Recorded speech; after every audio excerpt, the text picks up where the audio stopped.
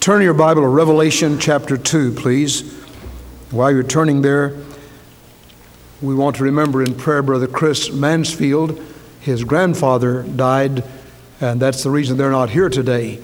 So remember the Mansfields in prayer, Jeff and Chris and all the rest of the family. And then let's remember Mrs. Rebecca Brooks. She's in the hospital with a heart problem. So remember Jerry and Rebecca. May we pray together. Our Father, we join in prayer for Rebecca, that you would bring healing to her, for Chris and Jeff, all their family, in the sorrow that has come, in the death of that precious loved one. And now we ask that the Holy Spirit would fasten our hearts on this text, and may we get just a glimpse of what it means to be faithful. And the prayer of each of our hearts is that may those who come behind us find that we were faithful. In Jesus' name, amen.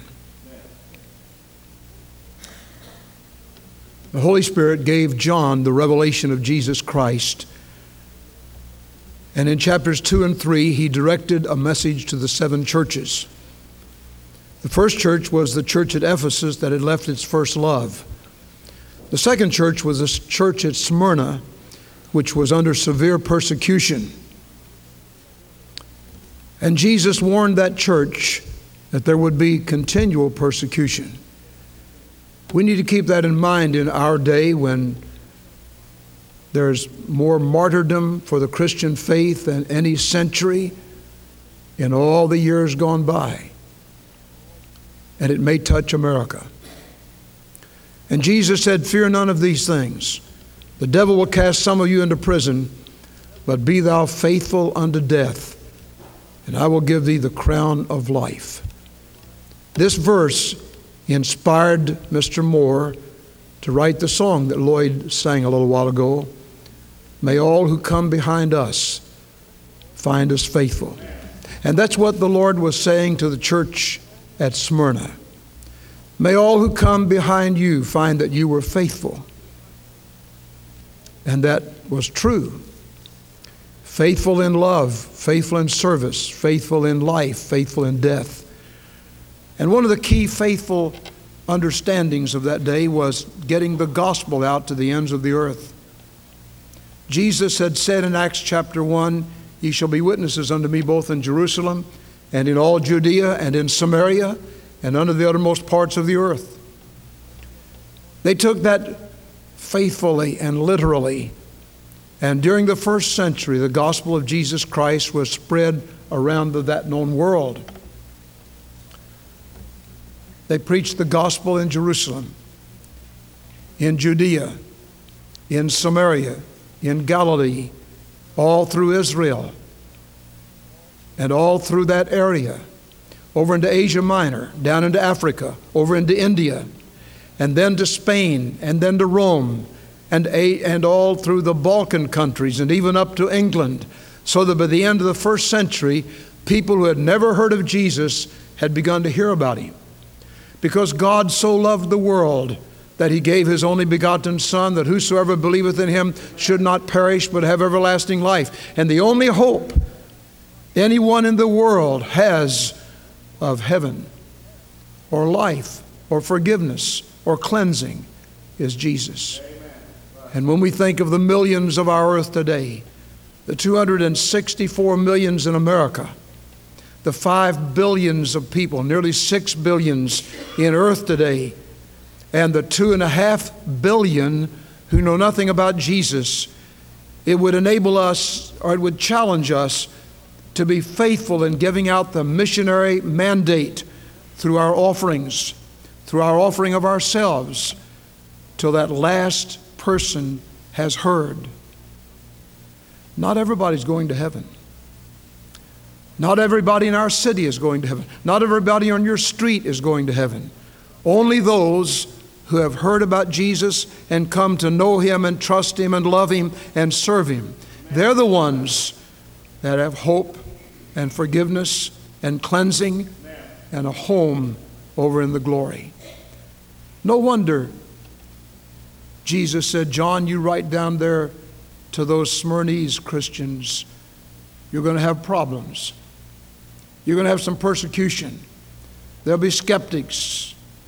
There will be atheists and agnostics and all kinds of folks. But you be faithful unto death, and I will give thee the crown of life. Of course, the crown of life comes later in heaven. And Paul one day said, what is our joy or crown? Are not even ye in the presence of the Lord?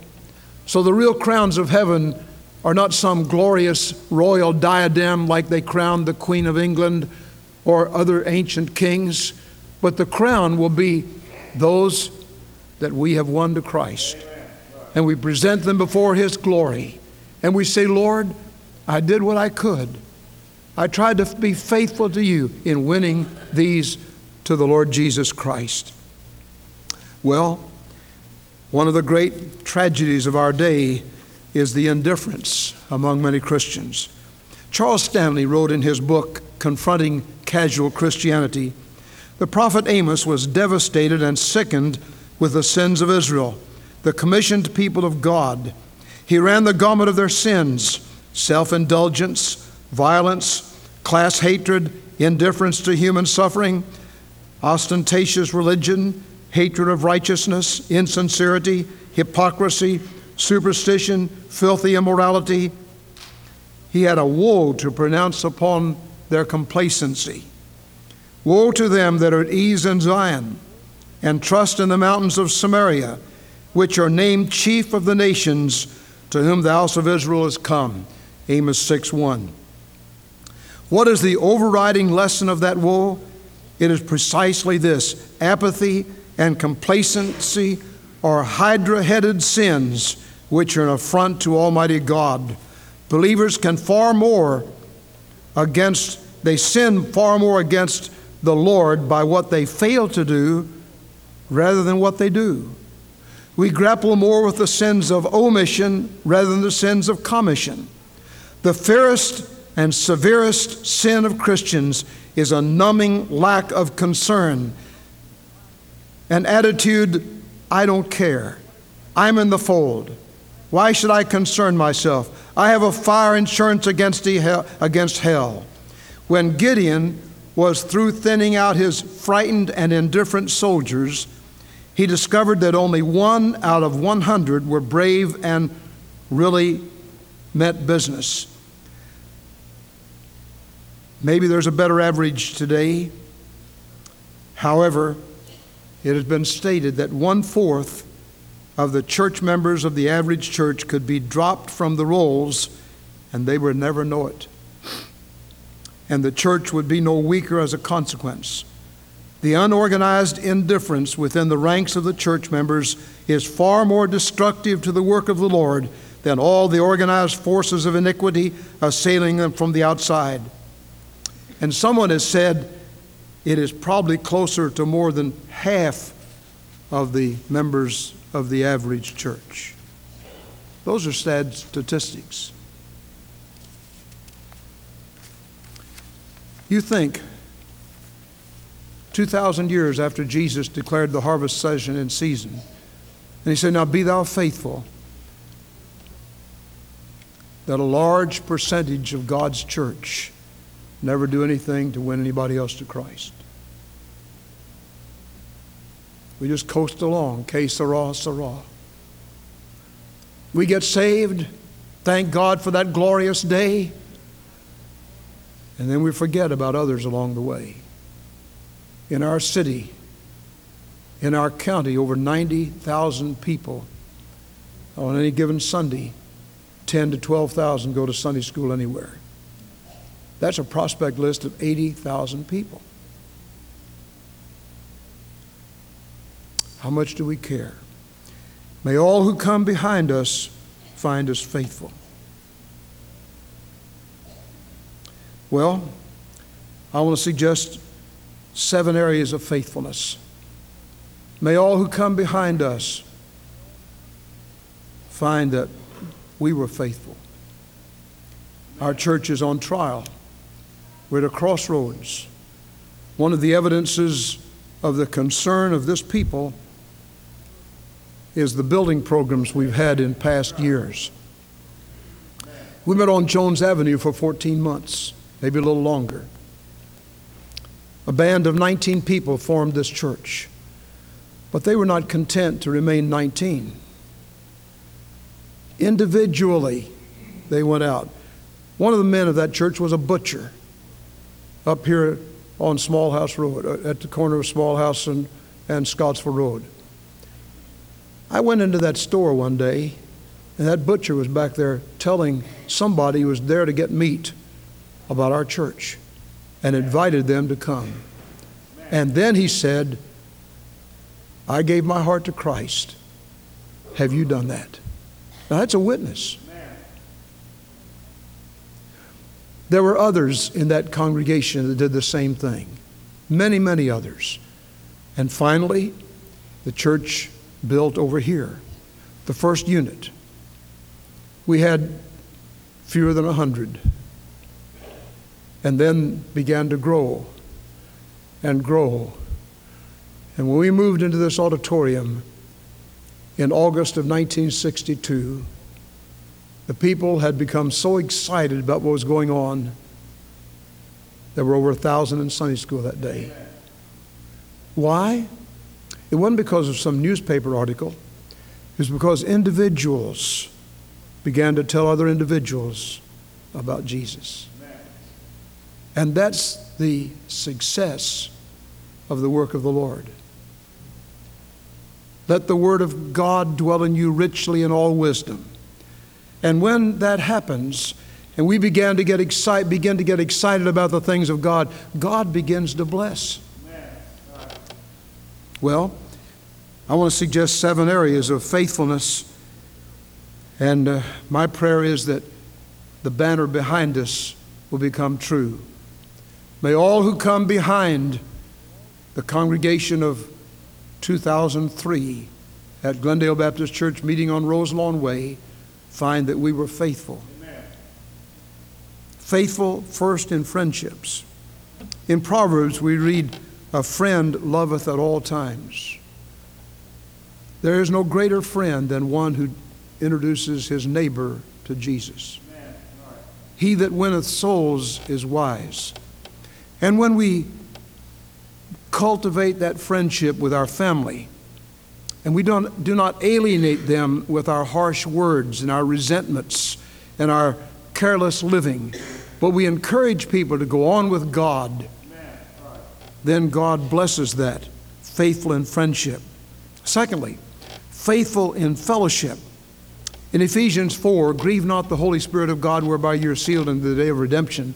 But let all bitterness and wrath and clamor and evil speaking be put away from you with all malice. And be ye kind one to another, tenderhearted, forgiving one another, even as God for Christ's sake hath forgiven us." Amen. Sometimes in our fellowship with each other, we're harsh. We're rude. We give the impression we don't really like you. And that hurts friendship. That hurts fellowship. And it turns thumbs down on faithfulness. Let's be faithful in our fellowship one with another. The fellowship is koinonia, the Word of God, fellowship around the Word of God, not fellowship around ball games. That's okay, everybody can do that. Not fellowship around the golf games, not fellowship around some other things, but fellowship around the Word of God. One of the things that was interesting during the recent revival are people that came to church and came and heard the Word of God, and they loved it, and they could hardly wait to come back the next day. We were visiting the other night, and somebody said, "You know, when Monday came, after the revival closed, I didn't know what to do. I wanted to go back to church again. There wasn't any church that night." You see, that's the koinonia, the fellowship, faithfulness in fellowship.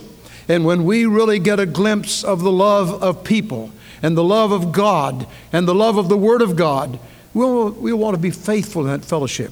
I encourage you to be faithful Sunday morning, Sunday night, Wednesday night.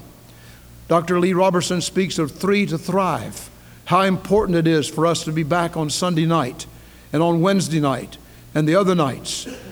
When I was in Louisville, a number of years ago while I was in the seminary, Ninth and O had a revival meeting. They announced in big billboards all across the city, perennial revival.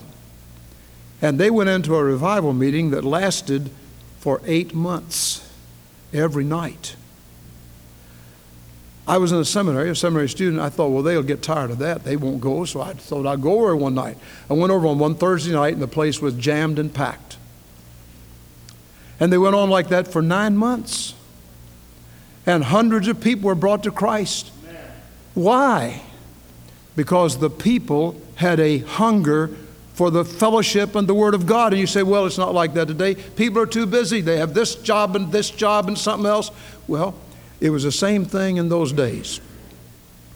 The problem is they had priorities.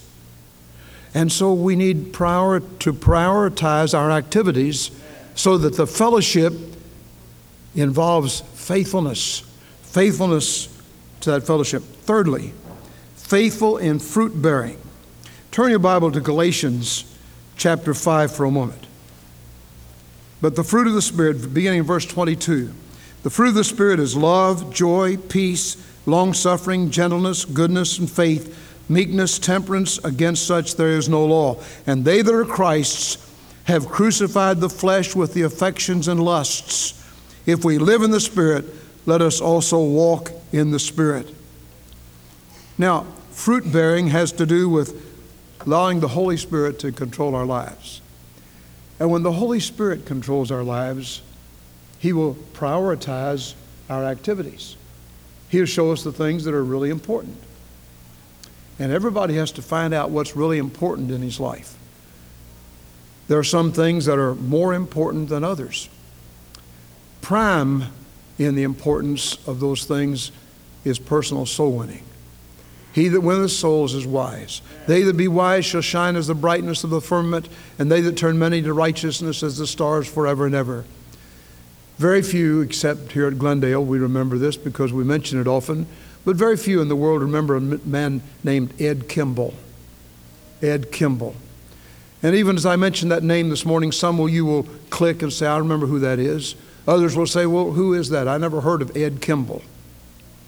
Ed Kimball was a layman who taught a Sunday school class in a church in Northfield, Massachusetts. And then he went to Boston and began to teach there. And one day, there was a young guy about 17 years old that joined his class. This guy didn't know anything about the Bible, and when Mr. Kimball would say, let's turn to Matthew, he'd look all back over in Genesis, he didn't know where it was. Or let's turn to Psalms, he'd look back toward Revelation, he didn't know where it was. And the other kids made fun of him. One day he was absent. This young guy said, I'm not going back to that Sunday school, they make fun of you there.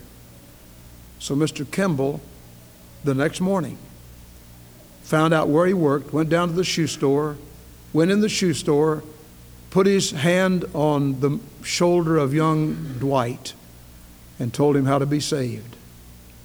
And Dwight L. Moody gave his heart to the Lord that day, 17 years old, won to the Lord by a nameless man or an unknown man named Ed Kimball. Then Dwight Moody kept on preaching and preaching and preaching, and thousands were converted under his ministry. R.A. Torrey was one of those men. R.A. Torrey kept on being faithful to the Lord. He won many, many to the Lord. And R.A. Torrey reached, the influence of R.A. Torrey reached a man named Billy Sunday. And Billy Sunday kept on preaching and kept on preaching. He was an acrobatic preacher. He would wander all over the stage and do somersaults and get up on the pulpit itself and jump off of it and so on. And the press made fun of him. But he was so influential that he caused America to stop and think about liquor and the awful abuse of liquor.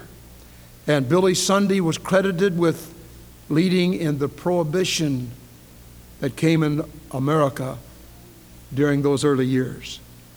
And he kept on preaching and serving the Lord, being faithful in all things. He touched other lives. One day he had touched a man who touched a young man out in California. And that young man was on the farm. And he was never the same after he'd been touched by God, by the message that had come down from Ed Kimball and D.L. Moody and R.A. Torrey and Billy Sunday. And that young man decided God was calling him to the work of the Lord.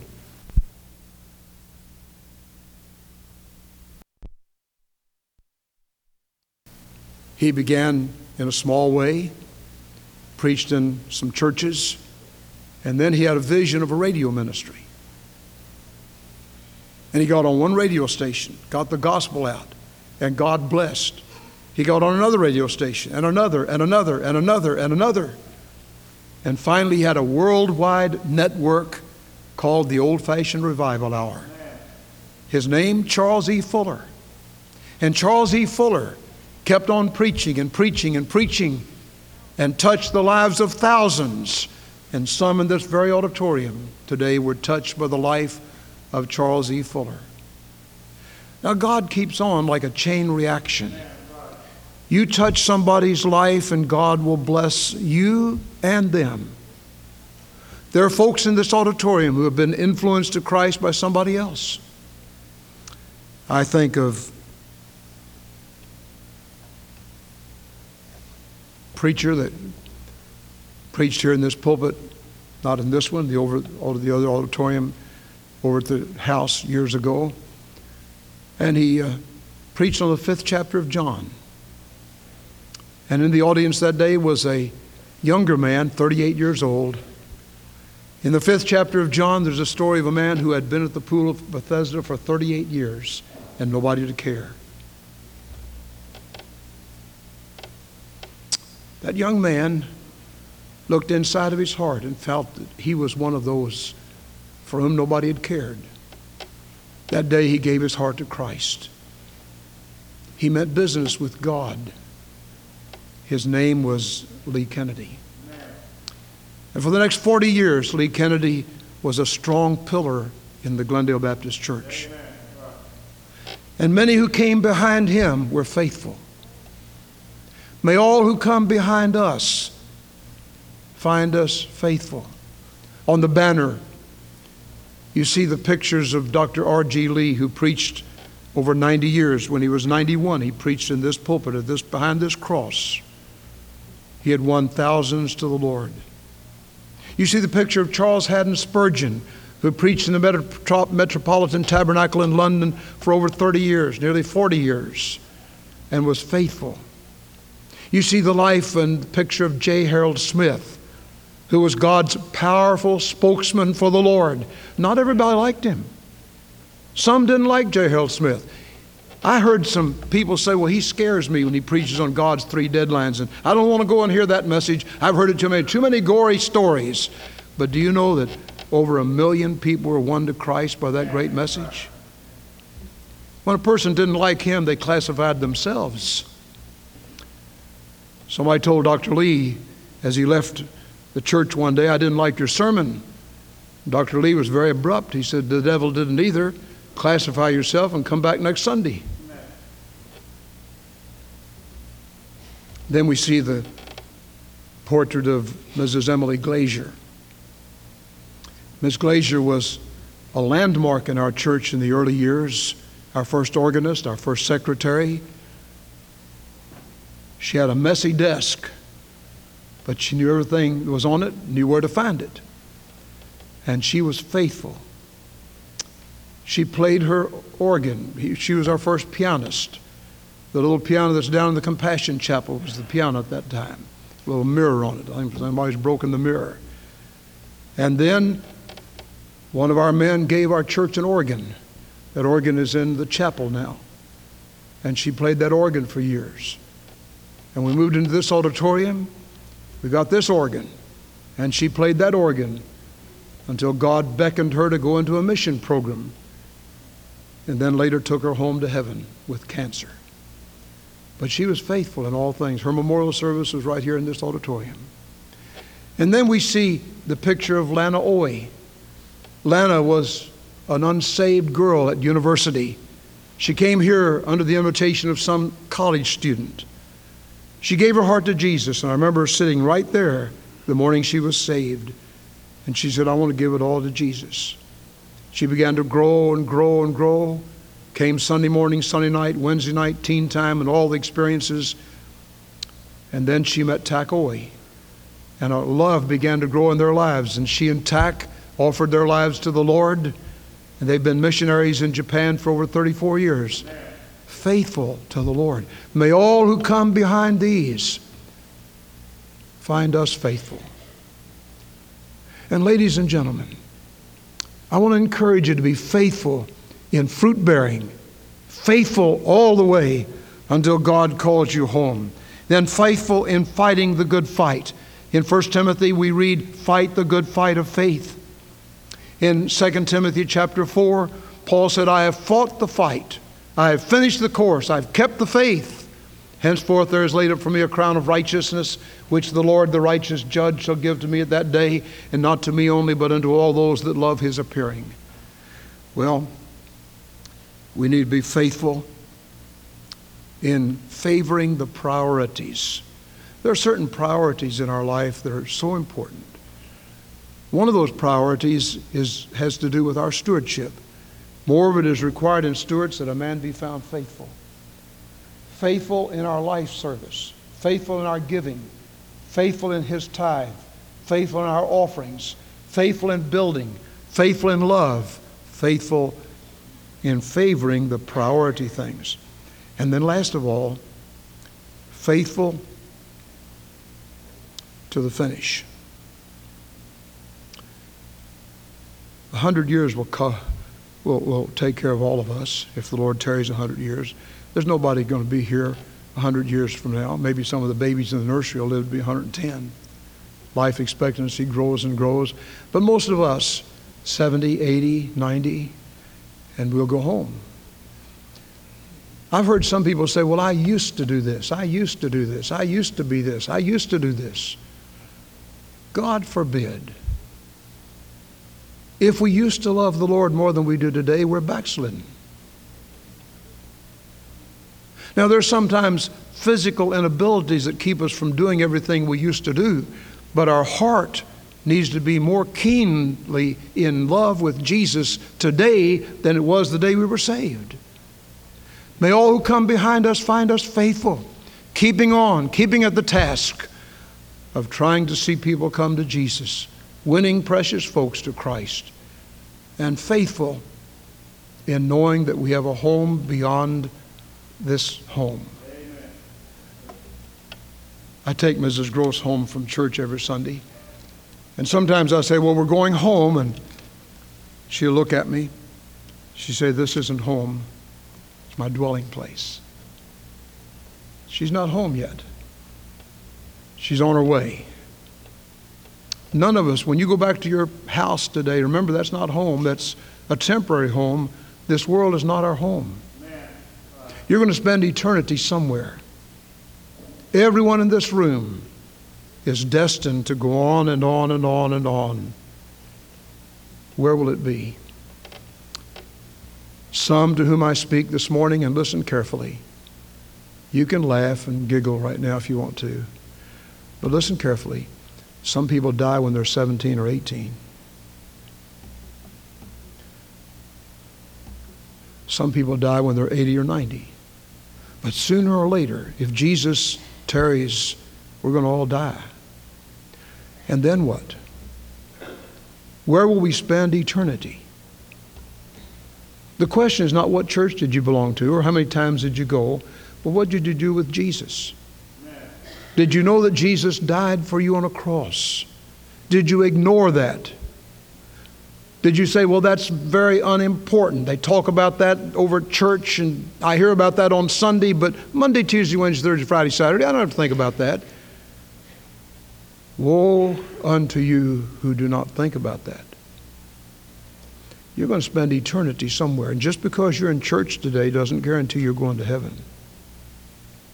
Only those who are willing to repent of sin, turn away from your sin, turn away from yourself, and turn to Christ and invite Jesus to come and live inside of you, to be your personal Savior and Lord, they're the ones that will go to heaven. Are you on your way home to heaven? or are you on your way to hell? You have to decide that in your heart. If you'll ask Jesus to come and live inside of you today, be your personal Savior, He'll save you. Let's pray together. Our Father, we thank you for the truth of that song. May all who come behind us find that we were faithful. May we be faithful unto death and look forward to the crown of life you'll give us. And part of that crown will be those that we have won to Christ.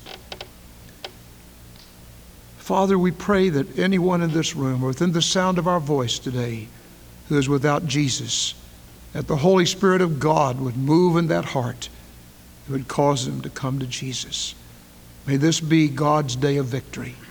We pray in Christ's name. Amen. Let's stand, please. 154, Jesus is calling. 154, Jesus is tenderly calling today, calling you home. Is there anybody today who will come to Jesus? Just come from your past, your doubts, your questions, and come. While we begin to sing, will you come to Christ?